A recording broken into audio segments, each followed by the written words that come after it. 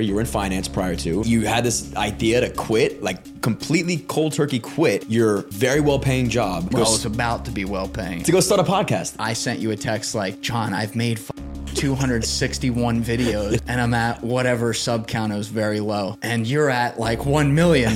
And you're like, what if the 261st is the one? And I'm like, son of a... Holy shit. And that's the video that made Andy Bustamante the biggest CIA spy in the world. You don't really know what is the right thing to do. And that's why what you said before, it really is a quantity versus quality game right now. Post fucking content. Like, nobody knows the answer. We can think we do, but the algorithm reigns supreme and they know way more than we do. And we're doing, I don't even remember what we were doing, but something totally separate that had to do with editing. And like, we're on my page going through stuff and I see like some episode from 8 months ago. I'm like, yo, the saturation there's off. Boop. We go into Photoshop, we start fixing it up. And like, it dead ass looks a lot better now, but like, it'll get me out of my flow sometimes of what I'm doing. Cause then I'll see it and I'm like, that's wrong. Gotta fix, and like I stop what I'm doing. And like with you, with that episode with Dylan, like I saw that, I stopped what I was doing because I'm like, he did a great job with this. That's the worst title I've ever seen in my life. We gotta fix this, right? Yeah. And that, like, I made a thumbnail, I think, for you too. I just deleted that the other night because I realized we never used it. But send like, it over. I deleted that file. I was like, well, he doesn't need it now. Hey, listen, I always save everything too, but it was on my actual computer, which I don't like stuff there. Yeah. But like that's like the curse of it sometimes because you constantly are just like, I gotta fix this. You go back 8 months just to look at your thumbnails and say we have to fix this? Well, I didn't mean to, but it literally, I don't know if I could pull it up fast, but it was a thumbnail that I had been extremely proud of at the time because it was the first one I did purely in like the new cadence we had found. This is what it was, okay?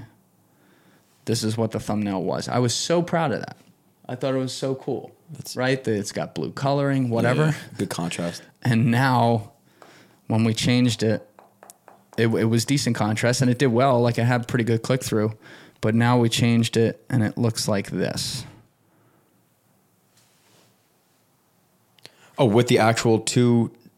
That's not a screenshot? The blue is that's a screenshot from YouTube now. The blue is way more pop, right? It was dull. Yeah. Now it pops. The lighting's better and more distributed across, so you're drawn right into the highlight of the UFO before you get to the faces. And the text is now actually big in your face with solid spacing, and it looks like pleasing. So my click-through the next day on that video, and it's doing, I think this one had like 270,000 views or something, was doing no views, right?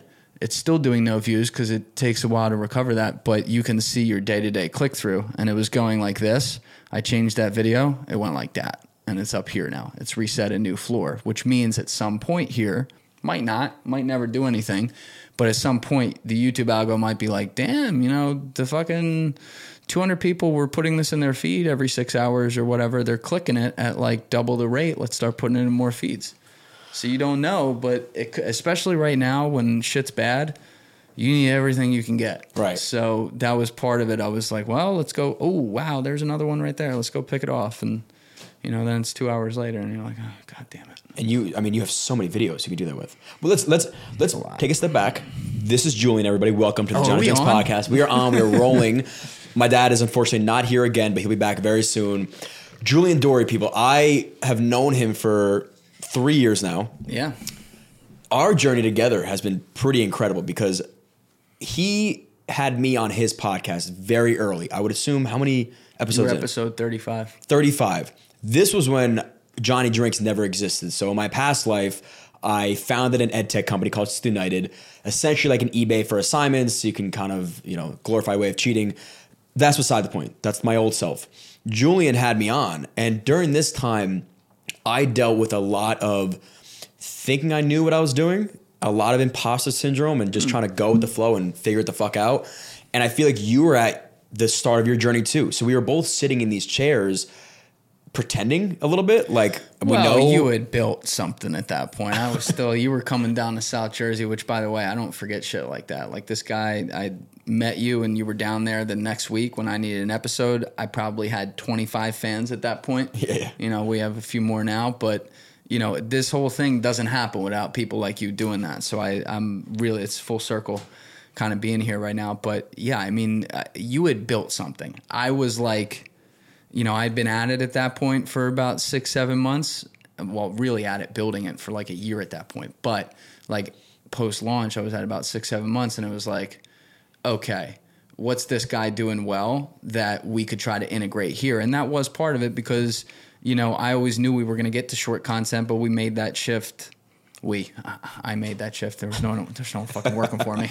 It was in my parents' house, but that shift happened like probably 3-4 weeks after we met. And that, you know, there's certainly a lot of inspiration there from you and what you were doing. And that's, again, like, yeah, I love staying along with the journey. And then I was back on the podcast, I would say, 6 months or a year, maybe a year About later. A year later, yeah. And that's when we just started Johnny Drink. So it was like this new shiny toy for both of us. And we're like, what the fuck is going on? We're like, yeah, I don't know, that's pretty cool. And you just now started to take off with the podcast, but it was still early. Look, I still feel, I mean, I haven't made it, I'll tell you that for sure. But, you know, it's nice to see where it's gotten. When you came on the second time, I was about 7-8 months into like the big jump that really got me going, you know. And so that was cool to see that progress. I want to ask you about the big jump because I think there is like one video that did it for you. At this time, when I was the second time on, how many subscribers did you have? Do you remember? You came to see me, it was like July 6th or 7th, 2022. So how do you remember these things? I have photographic memory. So we would have been, I had 202,000 on May 30th. Probably like 250, 260, something like that. And what are we at now? Now it's like 560. And that's a dramatic difference. It's getting there. Yeah, it's Dude, really getting there. You should be proud of that. And I've watched you. The version of Julian I see right now is so impressive because I've seen how much you've put into this stuff. Like and we could talk about your backstory. You were in finance prior to. Mm-hmm. You, for whatever reason, had this idea of quitting. Recovered finance. Recovering financial holic. Yeah, you're back. You had this idea to quit, like completely cold turkey quit your very well-paying job. Well, it was about to be well-paying. It wasn't. Yeah. To go start a podcast in like your parents' house. And that's stuff where like you would probably tell that story to somebody and they like almost wouldn't believe it, that you really took this leap of faith and had, I would assume, so much conviction in yourself at the time that you just wanted to go and do this thing. And there were points that we've talked and we go back and forth, I think, supporting one another pretty well. And I remember it, and hopefully you remember it, when you were just so frustrated about short form content. And I was kind of like, and I still have this mindset of, what if the next one is the one that does well? Still keep that text, bro. Right. And that means a lot to me, man. Yeah. And I'm happy now to see you doing, you know, so well in a time that, like you said, is very, very competitive. I was thinking about that yesterday because, you know, anyone who starts a business, I don't care who you are, in this case, it's like a content business or something, you have dark moments. I mean, you can speak to it. You've been at this a long time. You have some, and it's all relative, right? A dark moment now would be good a year ago, but like it's now your budget's way higher or something like that. So I'm used to those. I'm in one right now, which we were talking about on camera before. I'm trying to find my way out of it, but like it was coming full circle a little bit because whenever I have a dark moment, like you and I'll talk, and then I'll also talk with your boy Chris Giuseppini, and he'll spend 2 hours on the phone with me being like, you know, back to earth shrink. And I was thinking about our conversations, like I talked with you guys back to back 2 years ago when I was going through it. And then I remember like we were putting out shorts that objectively should be doing well, right? We had one go viral, and now I always look at the percentage watch time and engagement, and I'm like, oh my God, like it's got 110% watch time. They're not showing it anywhere. And I was probably 2 months into that problem at that point. I don't know how many videos, but you literally, that's what the text said. It was like, I sent you a text like, John, I've made fucking 261 videos and I'm at whatever sub count. It was very low at the time. and you're at like 1 million and you're like, what if the 261st is the one? And I'm like, son of a bitch, fuck this guy. I remember where I was when I sent that text. Listen, dude, like it wasn't the 261st, but you know, it was like 267 or something like that. And I'm like, son of a bitch, he was right. You know, and Chris is actually, he's really good at telling you to take a deep breath. Yes. And analytically looking at certain things. And he always has an answer in a good way. Like there is always a reason. And I think the biggest frustration as a creator comes from when you think there isn't a reason why things aren't going well. Yeah. So even if you have to find a little reason, oh, the thumbnail is off, oh, it's poor timing, oh, this and that, give that to yourself because you need to keep moving and you need to keep posting. And if you don't, it's the only way that you can stop is by self-suicide. You know, like you just stop posting content. Right. That's the only day you're dead. Yes. And that's, I think, a very scary thought for a lot of people, but giving yourself that ability just to talk to other people and keep moving forward. You know, you never know, like we said, when the next video is going to be. I think part of it in my business that makes it a little harder on me, and maybe it shouldn't because I'm too hard on myself with it, but you know, when you and your dad built, it was self-contained. You guys did the content together. It is two people, but like it's literally your dad. You're both into it. You're both committed to it. Yeah. You both lived together at the time. Like you got the setup. For me, yeah, I was on my own and I got to do what I wanted to do, but I relied on having people come there. Yeah. Right? From day one, even when it was just like my boys or like if I got in touch with John Rondi and John actually came in or something like that, yeah. You know, for 86 episodes, it was just whoever would come there and we're going to have like a 50-50 conversation. That's what it is. Now it's developed into an easier job because of that where, you know, I get to bring in experts and stuff and let them fucking rip. But every time someone's come in there since the beginning, I'm like, this person's the reason an episode is happening this week.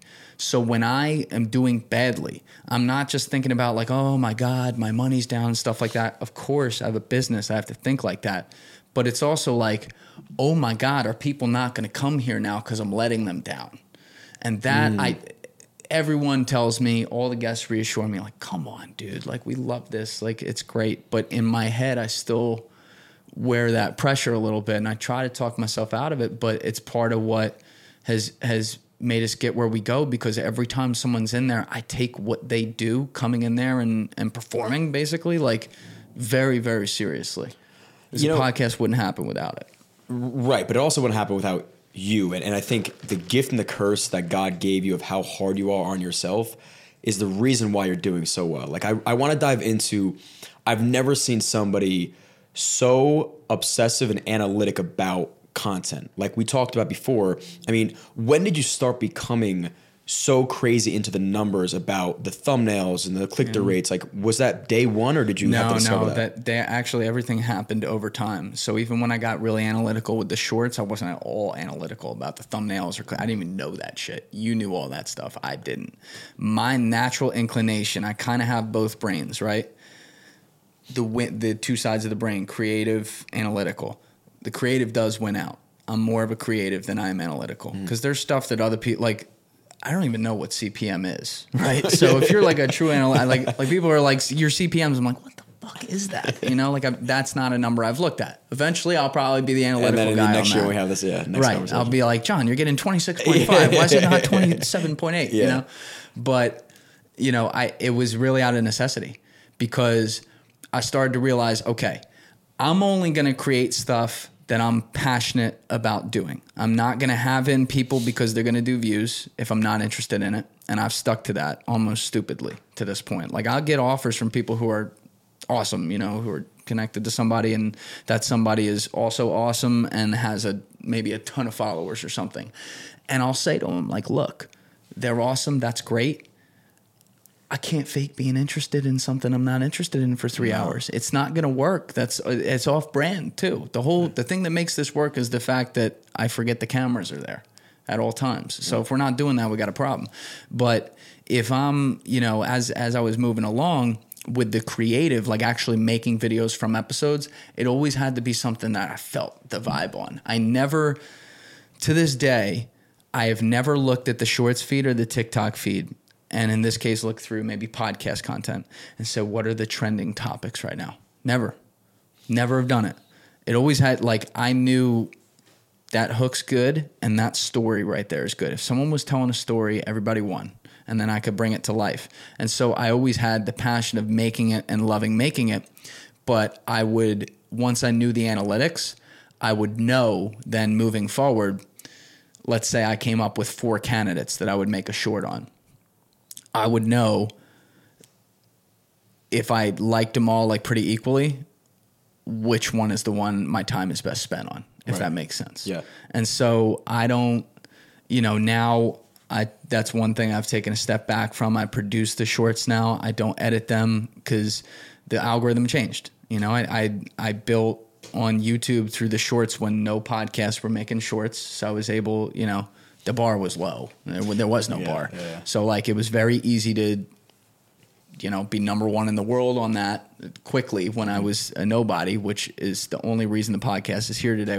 I was able to do that. But then it changed because creatives on the internet, they're all good. They realize, oh shit, all these other niches, non-podcasts, are doing a great job. There's one guy here actually making content. We can do it too. So they're all doing it. Yeah. And when you have that, now you can still separate yourself, but it's competitive. And what YouTube moved to was, for a while, they treated shorts the same way they treated their videos. We don't care how many times you uploaded. If it's great, we're going to send it. And then I realized last December, January, they were starting to really put a dent in TikTok on some things. And I posted stuff that, still did 2 million, 3 million views, which is objectively great. But these are videos that in the past, we'd have been looking at 15, 20. Yeah. And I was like, oh, they want to pull down the quality a little bit now and get more on quantity. And I'm like, my OCD is never not going to let me spend 20 hours on a short. That's not going to work anymore. Yeah. So I'm going to teach guys who, are brilliant editors, the cadence of what I do, and they're going to make watered down daily versions of what I do. And I got to say, these dudes are killing it. Yep. Like they are fun. Like Akshay, Gopinath, those guys are absolutely murdering it. I got a kid, Adam, in London too, who's gotten 20 times better with his edits since we started working together a little bit in April. Like to me, I look at it and I can actually enjoy it when I watch it now, instead of seeing that, every single 1-word caption is actually like 1.5 frames off and then 2 frames off. Like I can watch it without doing that because I know this is the world we got to live in. Because somebody else made it. Yeah. They could make an edit every bit as great as I make it if they spent the time on it I do, but I need them spending 3 hours on one instead of 20 hours on one. Right, and that's so it is the world we live in, and the cadence I'm so curious about. You are posting on I think 3 or 4 platforms right now: Instagram, YouTube, TikTok. Yeah. Are you posting the same content every day? Like the same piece on TikTok is going on the exact same time on Instagram? Yeah, I made one shift on Instagram that the guys insisted wasn't really much more work, which was good because I thought it might be for them. But I realized about, I guess maybe like 4 weeks ago, I went through, because I'm really bad at Instagram. Like, I have my page there that I don't really post anything on now. That's just a personal page. And then we started really working on the podcast page in April. So it's still... Of this year? Yeah. I'm surprised it took you that long. Well, we had... That's not true. We started it... It was it was like a fan page Alessi did and just drew up some quick edits. I think like last September, October, that was the first time it was open. Yeah. And then, he gave me possession of it. It was on ice. So he gave me possession of it in April, and he helps run that channel now too. And his edits are like 1,000 times better. It's really amazing. Okay. But we've just been posting every day there with all the edits. So like on YouTube, we have multiple channels, different editors on different channels. We put everything on Instagram. And I was going through, at this point, 350 data points or whatever, about 3-4 weeks ago. And I realized I was like, my editor in London is the only one going viral here. And he goes viral on YouTube too. But like my editors who were one channel above him, who were going viral on YouTube, are never going viral here. Why is that? And I realized that we use all, because you're allowed to on shorts, we use all copyrighted music. I want people singing the words to the song when they hear you know, people have that click. When they hear an Artlist song, it may be a great composition, but they don't fucking know this song, right? But if they hear The Hills by The Weeknd, they start going, yo, man, on the roadie. That is your best video. Do you use that multiple? We use that a lot. Like, they're overusing it. I got to tell them to chill. But there's one video that literally sticks in my brain that you used. I forget what you guys were talking about. It was the one about the nukes in Russia. Yes, that one I was like, oh, I'm going to act like I don't know Julian here, and holy fuck, I'm intrigued on this video. Yeah. That was your best video you've ever done. That one did 46 million on YouTube. Holy shit. And that's just on our channel. Like, people were resharing that. It was crazy. That's the video that made Andy Bustamante the biggest CIA spy in the world, because he was ready, man. He was making content with whoever would do it. That's the long hair guy? Yeah. So my boy Danny Jones is the one who found him, brought him on for the first time, did killer episodes. He's like, you got to talk to him, Julian. And I was the clips guy. So he came up, we did the clips, and now, you know, he's been on everything except Joe Rogan, and he'll probably never be on Joe Rogan because Joe doesn't bring on anyone but that one guy for that stuff. But, you know, Andy's he kills it. But that video was 33 seconds and 10 frames. And if you look at that first beat on that, like at the front of after like the initial 7 seconds of The Hills, if you drop it right on that loud like sound, the way it drops is at like the 32 and a half second mark. It goes in the bum bum before like you hear the scream go away in The Hills. So it feels satisfying. So when you have a clip that's that well timed, it becomes a song too. And when it becomes a song, and that was the #1 song in the world in 2015. People are singing it the first time. What are they going to do? They're like, oh shit, I missed the clip. Let me watch that again. Yeah. That's what it is. Dude, it's so funny because us as like creators, I think we watch content a little bit differently than other people, but we always know when, like I'm always analyzing, oh, they could have done this better, or this didn't make sense, or whatever. I watched that piece of content and it feels like I never made content before. Like it brought me back to just appreciating content because it was so flawless. Like it made so much sense to my brain for whatever reason that I just sat back and appreciated versus saying, how did he do that? Or it felt almost fake. Like that there was nobody behind that. Like fucking God made this piece of content and now it just lives.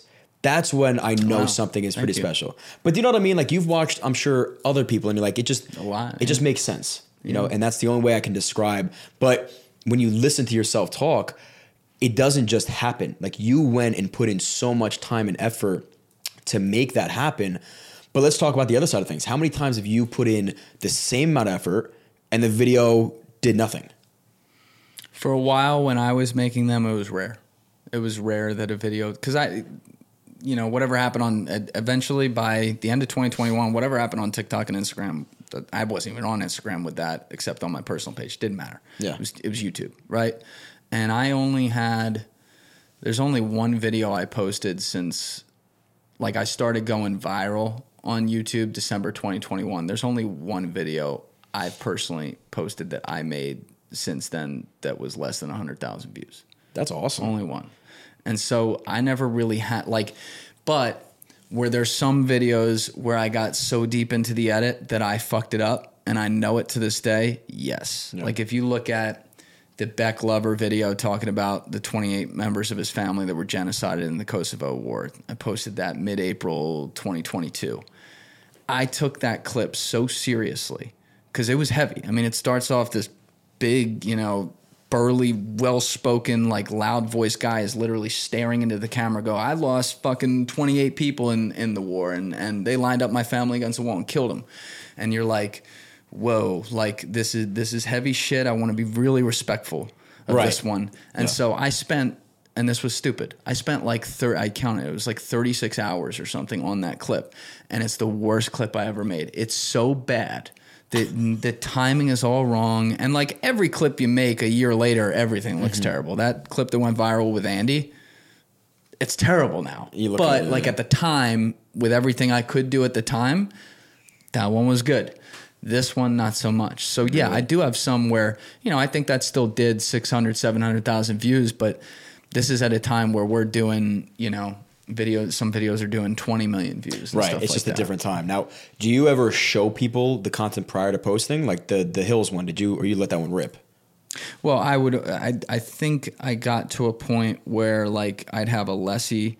I would always send a video to at least one person. I probably did this to you a couple times where you're so deep in the edit and hearing the same lines over and over again for so many hours and hearing the song sometimes playing with those lines over and over for so many hours that you get distorted on whether or not you can just remember what you heard versus whether you're hearing it clearly.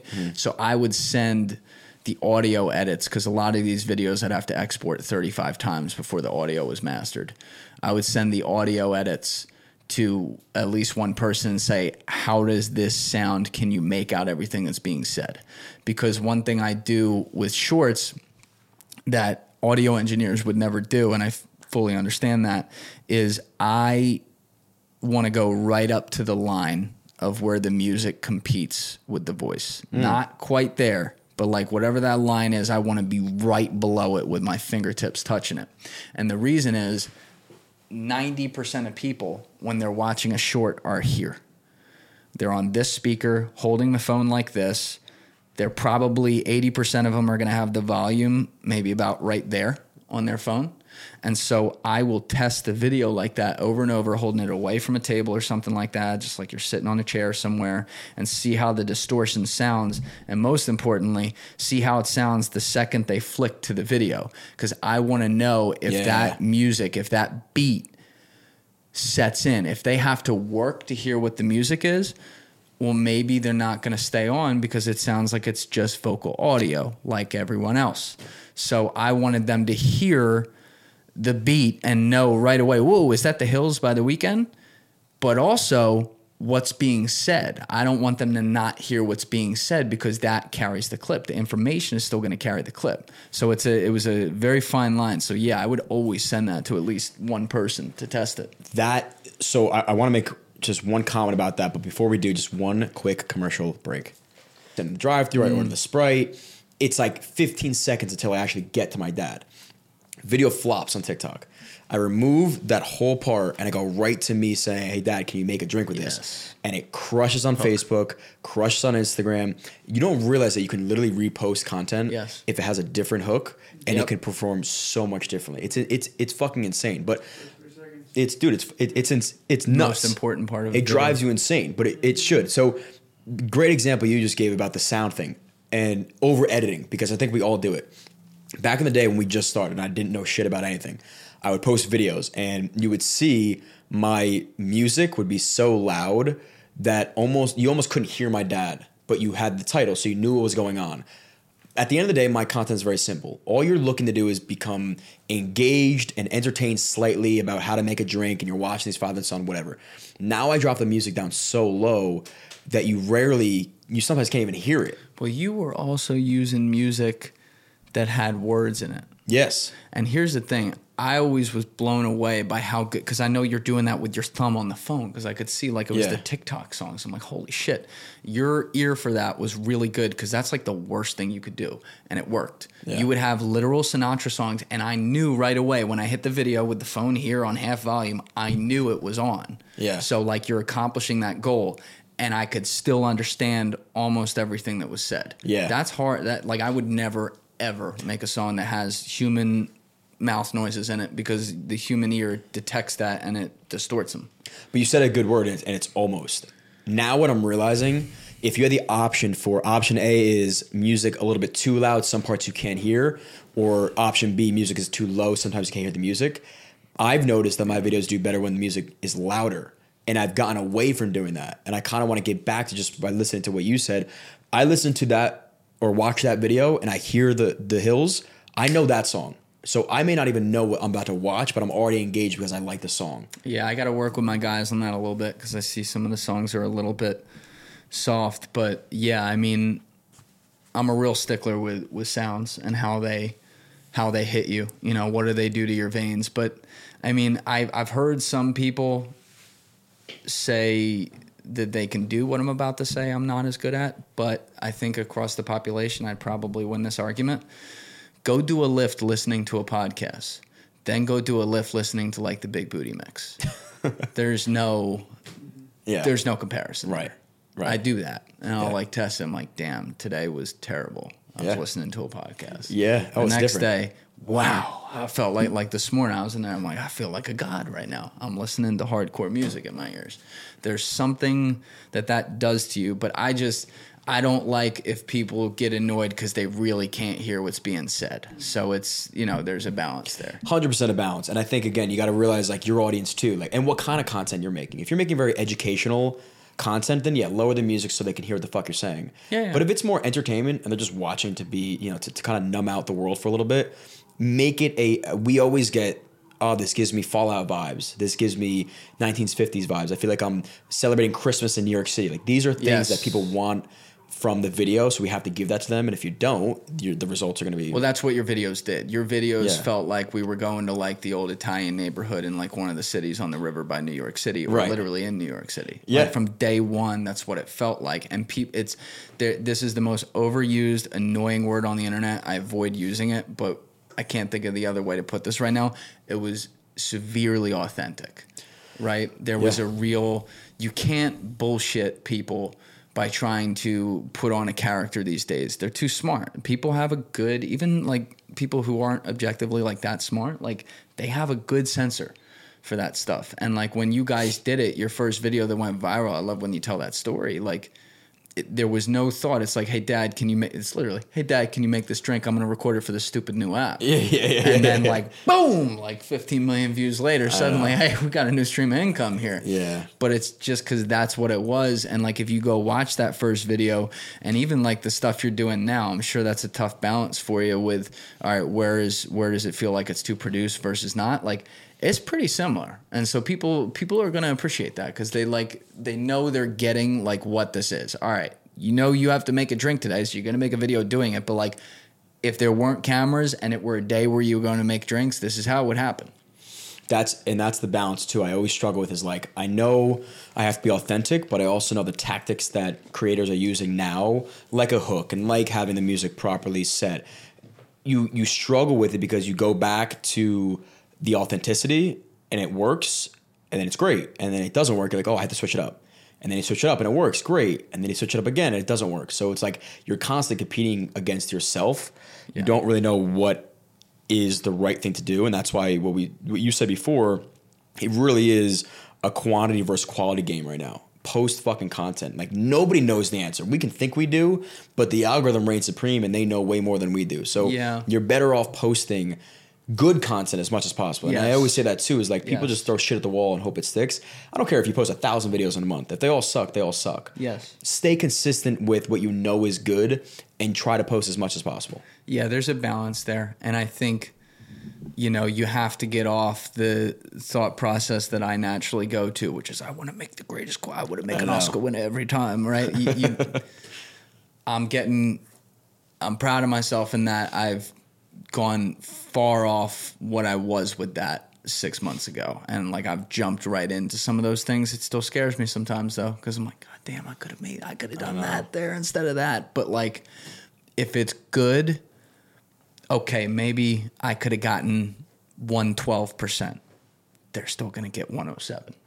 And okay, maybe it does 8 million views, should have done 9, but they're making 7 clips where I used to make 1. Very different. Come on. Yeah. You're hitting people 7 times now. Right. So when I put out an episode, we can make clips of these guys. They're talking for 3 fucking hours. You're going to get shit in there. You know what I mean? How many clips do you get out of a 3-hour podcast? Depends on the podcast. I have one focus, and like, we don't always do it right now, and I'm trying to get on the guys to do it more consistently, but I want something with a narrative. I don't want shit that's just someone giving an opinion. No one fucking cares. You know how many opinions there are on the internet? A lot. Even Joe Rogan opinion videos will get clipped. We'll get skipped. We want things that are stories. If you have a video that starts off, so I was in Peru, win. If you have a video that starts off, if you've ever seen the story of blank, that happened to me, win. You have a video that starts off that said in 1984, win. That's what we want. We want stuff that, and then we'll use visuals to bring it to life, but we want stuff that even if it's not a perfect story arc, the way that we use the visuals makes it feel like you were just gathered around the fireplace and heard a news story, because that's what runs the world. That's what people do. I mean, if you go look at the content I made, you won't find anything. Like even that clip we were just looking at off camera, the one that went massively viral on YouTube, That's technically not a story, but Andy told that clip in a narrative way. He explained how the Russian and U.S. systems work, and then explained what would happen given that those systems are that way. And I used like 9 different movies to tell the story and put a hypothetical hook on the front that said, if Putin actually did go crazy and decided to launch a nuclear missile, this is what it now creates the basis of you are giving a visual for what this world would look like, which is a story. How are you finding the videos to match? You just have an idea of what you envision what this piece of content looks like first? Yeah. Again, this is why I had to hand this off. It's not good for me. Yeah. But that clip right there, I can't remember exactly how many candidates I found and how long it was, but there are others I can remember right now. There was a clip of Ryan Tate I made in December from his episode that did decently, but it was well put together. It was 32 seconds long. I downloaded 27 hours worth of content to scrub through to find that. I'll show you my timelines. It's sick. Dude, I want the visual. I want, like, I saw a clip of Marty Scorsese, who's one of the GOATs, a month or two ago. And I'll get it wrong. He said it perfectly, but like I posted it on my story and I said he just explained it into words, and he was talking about the beauty of editing and how one frame and how you make a frame blend into each other. I'll give you the link so you can see it. It completely changes in your mind eye what something is, and that's it right there. I can't, and I change everything too. Like, you can go look at my intros. I'm now starting to hand them off. So we handed them off at episode 163 or 164, but episode 113, we're on like episode 166 or 167 right now. Episode 113, when I started taking my short skills and moving it to the front of episodes, that through episode 163 was me.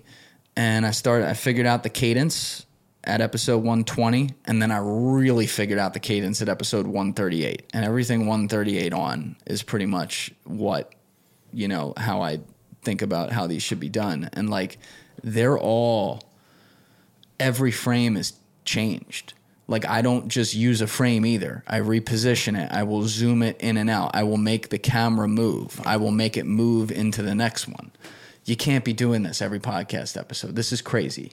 Right? Like, my whole point is don't do this. But like, do I look back on that now at like what went into that and have some pride for that? Yeah. Like, when I look at like the episode 145 Michio Kaku episode, and I know what was happening that week and all the shit that was going on, and that was 4 straight days of other things with editing around that, and then getting to the intro and just spending 20 hours locked in on that. That's, I mean, to this day, like, I'm proud of that one because it meshed the story so perfectly, and it was actually rare. Like, all my intros, I use a story or something that's like a narrative, and it's I want, before the drop to the mid rolls where I time it to the beat, I want the actual audio to be some sort of, it's leaving you like, whoa, I want more. With Michio, I actually went in and scripted it. I went and I found 3 different points in the podcast where he was talking about these 2 topics where they kind of overlapped. And I wrote the script of like probably a minute and 20 seconds worth of his words. And then I got that to 53 seconds to where it sounds like it was all one story. You would never know that was not at one point in the podcast. And timed it to where, the way I would describe it is a fever dream.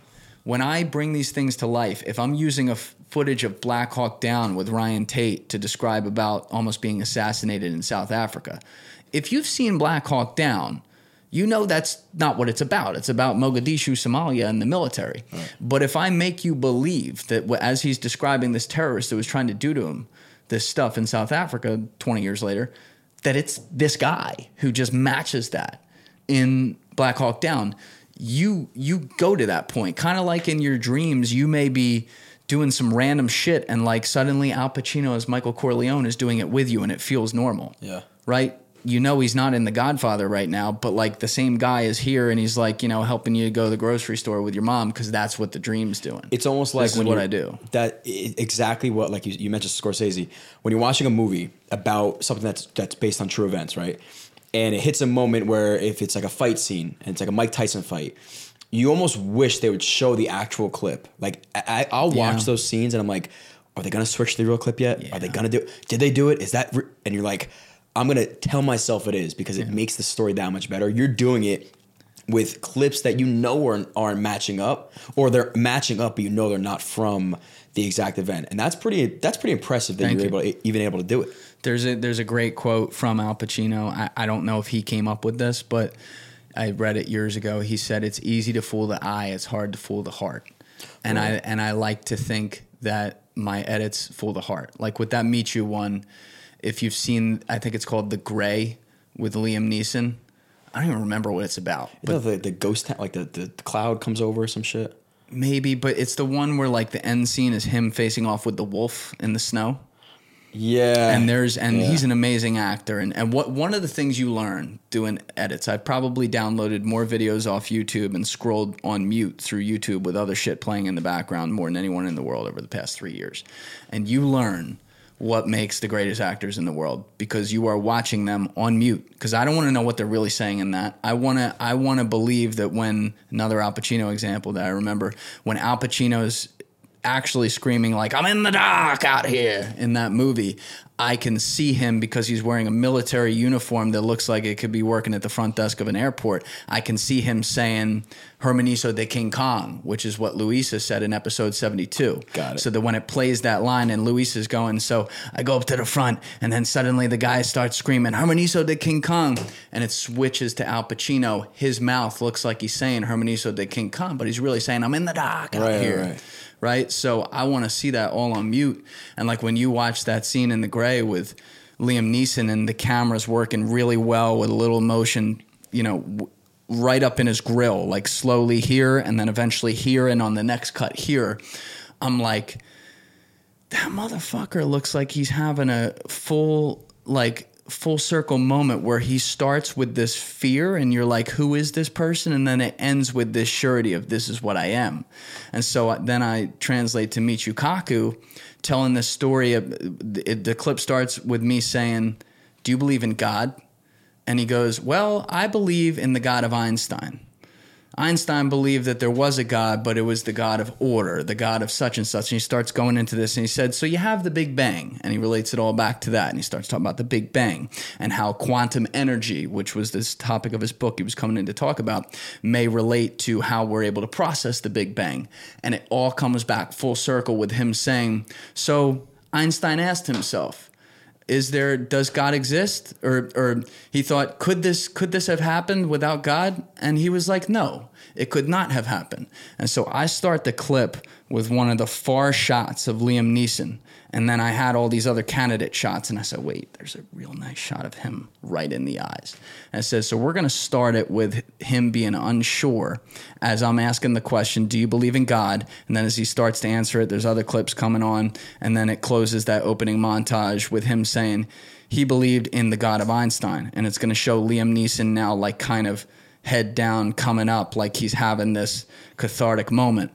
I'm not going to show Liam Neeson again till the end. When Michu drops the hammer and says, there has to be a God. And now you're going to see Liam's eyes and realize he was God. Wow. From the start.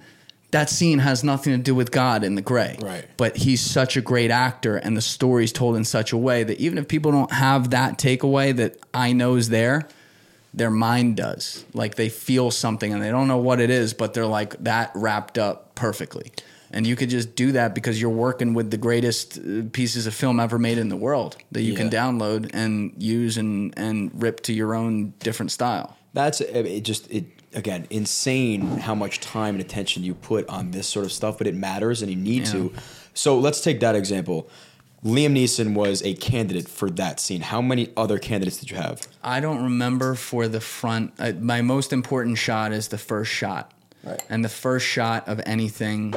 One trick is that not always, but 90% of the time it's going to be a human face with eyes, no sunglasses. I want to see their eyes. Most engaging thing about a human being.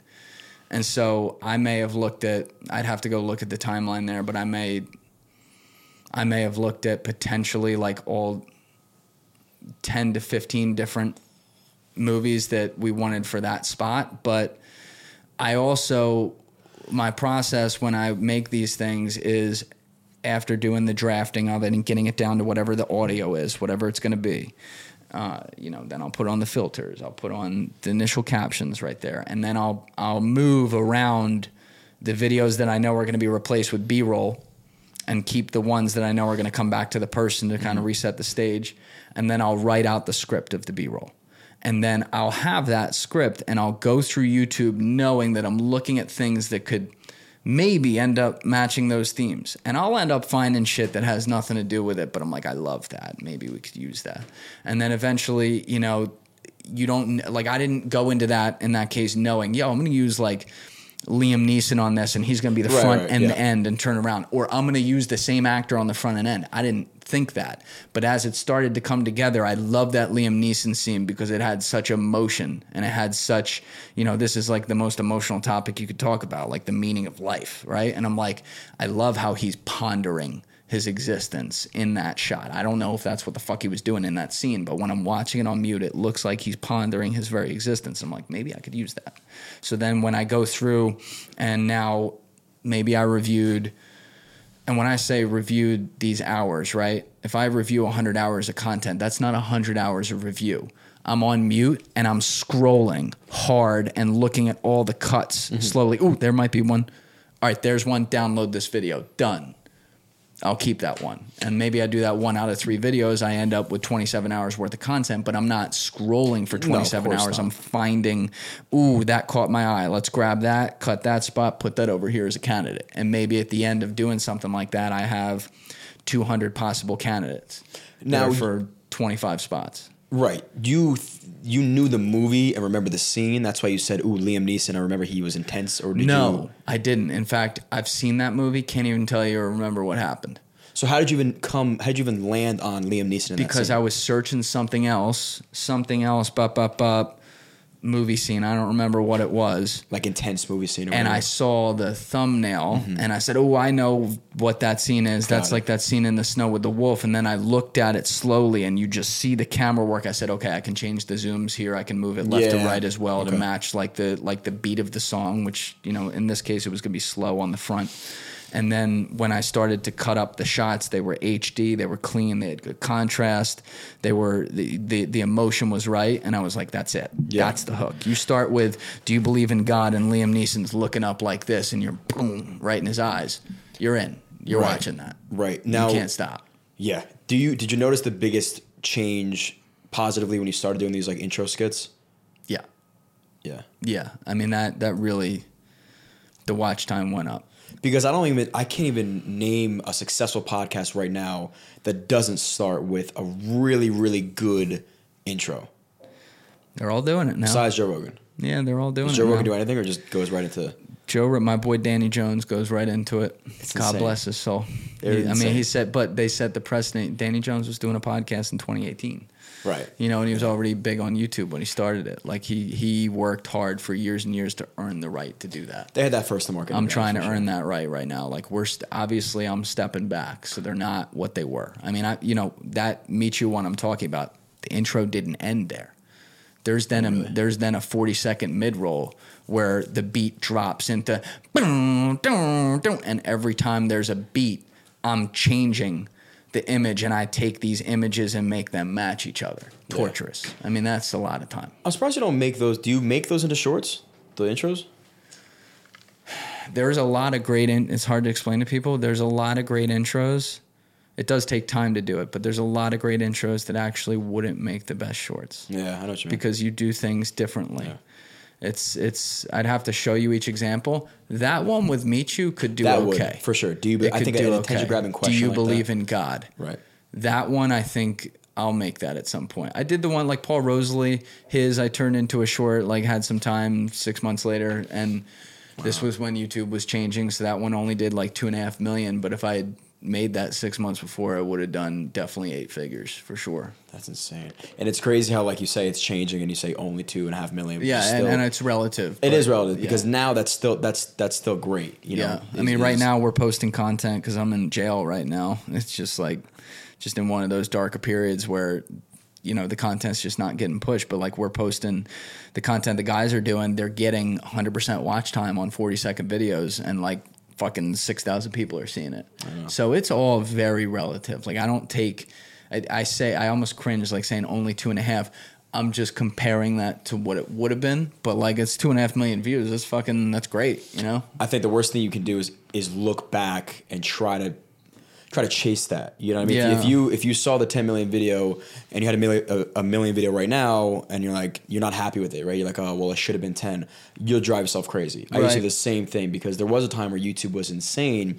We would post whatever we wanted to post, millions of views off the rip every single time. Mm-hmm. And now you're lucky to get a couple 100,000 sometimes. And you're like, but you have to know what you're dealing with. You know, it changed, and understand what works now versus what worked 3 years ago, because that's not going to help you. I don't know the numbers. I'm guessing here, but you blew up on Shorts that was July 2022 or 2021. I'm sorry. 2021. So you blew up about 4 or 5 months because that was when you were doing like the donut content and shit in Ocean City. You're in the middle of making mid-form content already. Yeah. But you're blowing up with Shorts. It took me another 4 or 5 months, but there were no podcasts blowing up with Shorts. Yeah. So I was like, the feed, this is going to sound really stupid, and it was. The feed was literally people reposting Joe Rogan videos, people reposting Theo Vaughn videos, and occasionally a Logan Paul video, just podcast-wise, and me.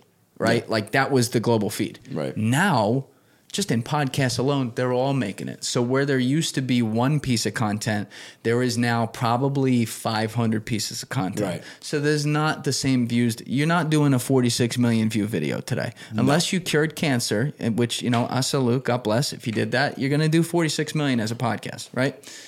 You know, but outside of that, it's all relative. So the game is now pull down the quality a little bit, put out more quantity, win on hitting people a bunch. And that's really the game of the internet over the years too. We had a rare moment there where they were going to delta quality a little heavier, and we took advantage of it. That's a really good point too. I think it was like a moment in time that it's okay if it doesn't ever get back to that. I think you should be shooting for a higher floor. Is like if you can get to a point where you have a really good video and then another really good video and another one, and now you have consistent watch. I don't care if that consistency is a couple thousand views. If it's better than what it once was, you're trending in the right direction. And a lot of people see that stuff and they're like, oh, well, I'll never get a 20 million view video. Well, you probably not, but that's okay. You don't have to become successful. Like people don't really know what their end goal is with content creation. And for you and I think we have sort of a clear goal into what we're really looking to do. Well, the other thing is the behavior of what you're trying to do when you're trying to convert somebody. Like when you make Johnny Drinks content on TikTok or YouTube, yes, you also do want to convert people to your mid-form on YouTube. That's fine. You're killing it, though, on Shorts as its own business, even if you didn't have YouTube. So when you put it out, every video does matter in that way. Yeah. At this point, though, let's say I put out one video that did 1 million views on Shorts. It is much more valuable from a conversion standpoint to put out at that same time instead 5 videos that do 30,000 a piece, which would be 150,000 views versus 1 million, because you are more likely to get repeat viewers on, say, 2 to 3 of those videos. And once they're hit 2 to 3 times, they're actually going to click and go to the episode. That's really interesting because you're using short form as a funnel into long form. Whereas if the end goal is a short form, then you do have to look for that every video being really good or not. Like, again, if you're looking, and we talked about it with Gavin because he asked me the question, like, what would you do right now if you had to make 10 grand a month as a creator? I would say right now, just like how YouTube was an anomaly a year ago, TikTok Shop is an anomaly. The money people are making by selling nonsense all the time is incredible, and it may go away because TikTok is putting so much money into this stuff. So for me, I would start a brand, sell some products, and sell the shit out of it. Like really, really, you see these people all the time wearing shirts, and they make the same video 2-3 times a day with something a little bit different, one pops off and their whole business has changed overnight. So again, you got to keep in mind, what are you really trying to do with this content? There has to be an end goal with it. It can't just be, I want to go viral every time. Yeah, and I've never had that thought. Yeah. I've never had that thought. When I talked earlier about having the 4 candidate videos, the tiebreaker would be, well, which one has the best shot, right? That's the only time the word viral would ever be around. If you're thinking about making viral content, you're never going to make it. Like, I've never thought about that. It is strictly, let's make great shit. That's it. So sometimes you can make great shit, you can make it beautiful, but that's not the topic that people are interested in. Maybe it does 70% watch time or something, and you're so goddamn disappointed. The difference now is if you make 7 videos on, a similar topic with, in my case, maybe like the same guest or something, and 1 or 2 of them pop off, suddenly those videos that popped off less, now people have a reason to be interested in them. Exactly. It's all a library. It's all a library, and that's a really good way of looking at things. It's just an accumulation of all of your content, and not just. Bravo. Yeah. What are you saying? No, I was just saying bravo. Bravo. Yeah, exactly. Like, it's just, it puts things in perspective, because it is hard when you're in the weeds, and the worst is when you have video after video after video not doing well. You start to really I don't know about you, but even me, if I go 5 videos in a row that don't do well, I'm questioning and frustrated. Yeah, I'm at about 100 right now. It's frustrating. Yeah. And it's lowering, and I hate to use the word like lower your expectations, but it's the realization of where you're at right now. It doesn't mean it'll never pop back up again, but know where you are and start to appreciate little trends upward. If you were used to getting 10,000 views, now you're getting 15,000, that's a good win for you. Yes. Stop looking at your million views that you used to get. It's over. It's like, I was a big poker player when I was growing up, and one of the oldest adages in Hold'em is don't throw good money after bad. Yep. Right? And once you put a chip in the middle, it doesn't matter if you're at the beginning of the hand, the middle of a hand, or an end of a hand. The second your finger comes off those chips and they're officially in the middle, they are no longer yours. So a lot of people make mistakes, and this applies to life so much. They make mistakes because, they assume that things that no longer have any relevance actually do, or money that they no longer have they could imagine still having. It's too late. You already lost it. It's already gone. Figure out what you're doing now. And I struggle with this myself all the goddamn time. I'm not sitting here as someone who's like, I got this figured out. For sure, yeah. This is very much advice I have to give to myself, because you can still get caught like, oh my God, we were doing this, and that. And to an extent, you do have to have a measuring stick to know, giving a realistic shot of where you're at right now. But that's not the world. If it's in the past, it's not the world you're in right now. So you have to act accordingly. Act accordingly to what's going on right now. Yes. And you can learn from the past a little bit, but you can't harp on it and live in the past. I mean, listen, you have dropped a ton of knowledge. I honestly may watch this again solely just to learn. I think you have little nuggets here and there you said that were great, like little tips of what to do, what not to do.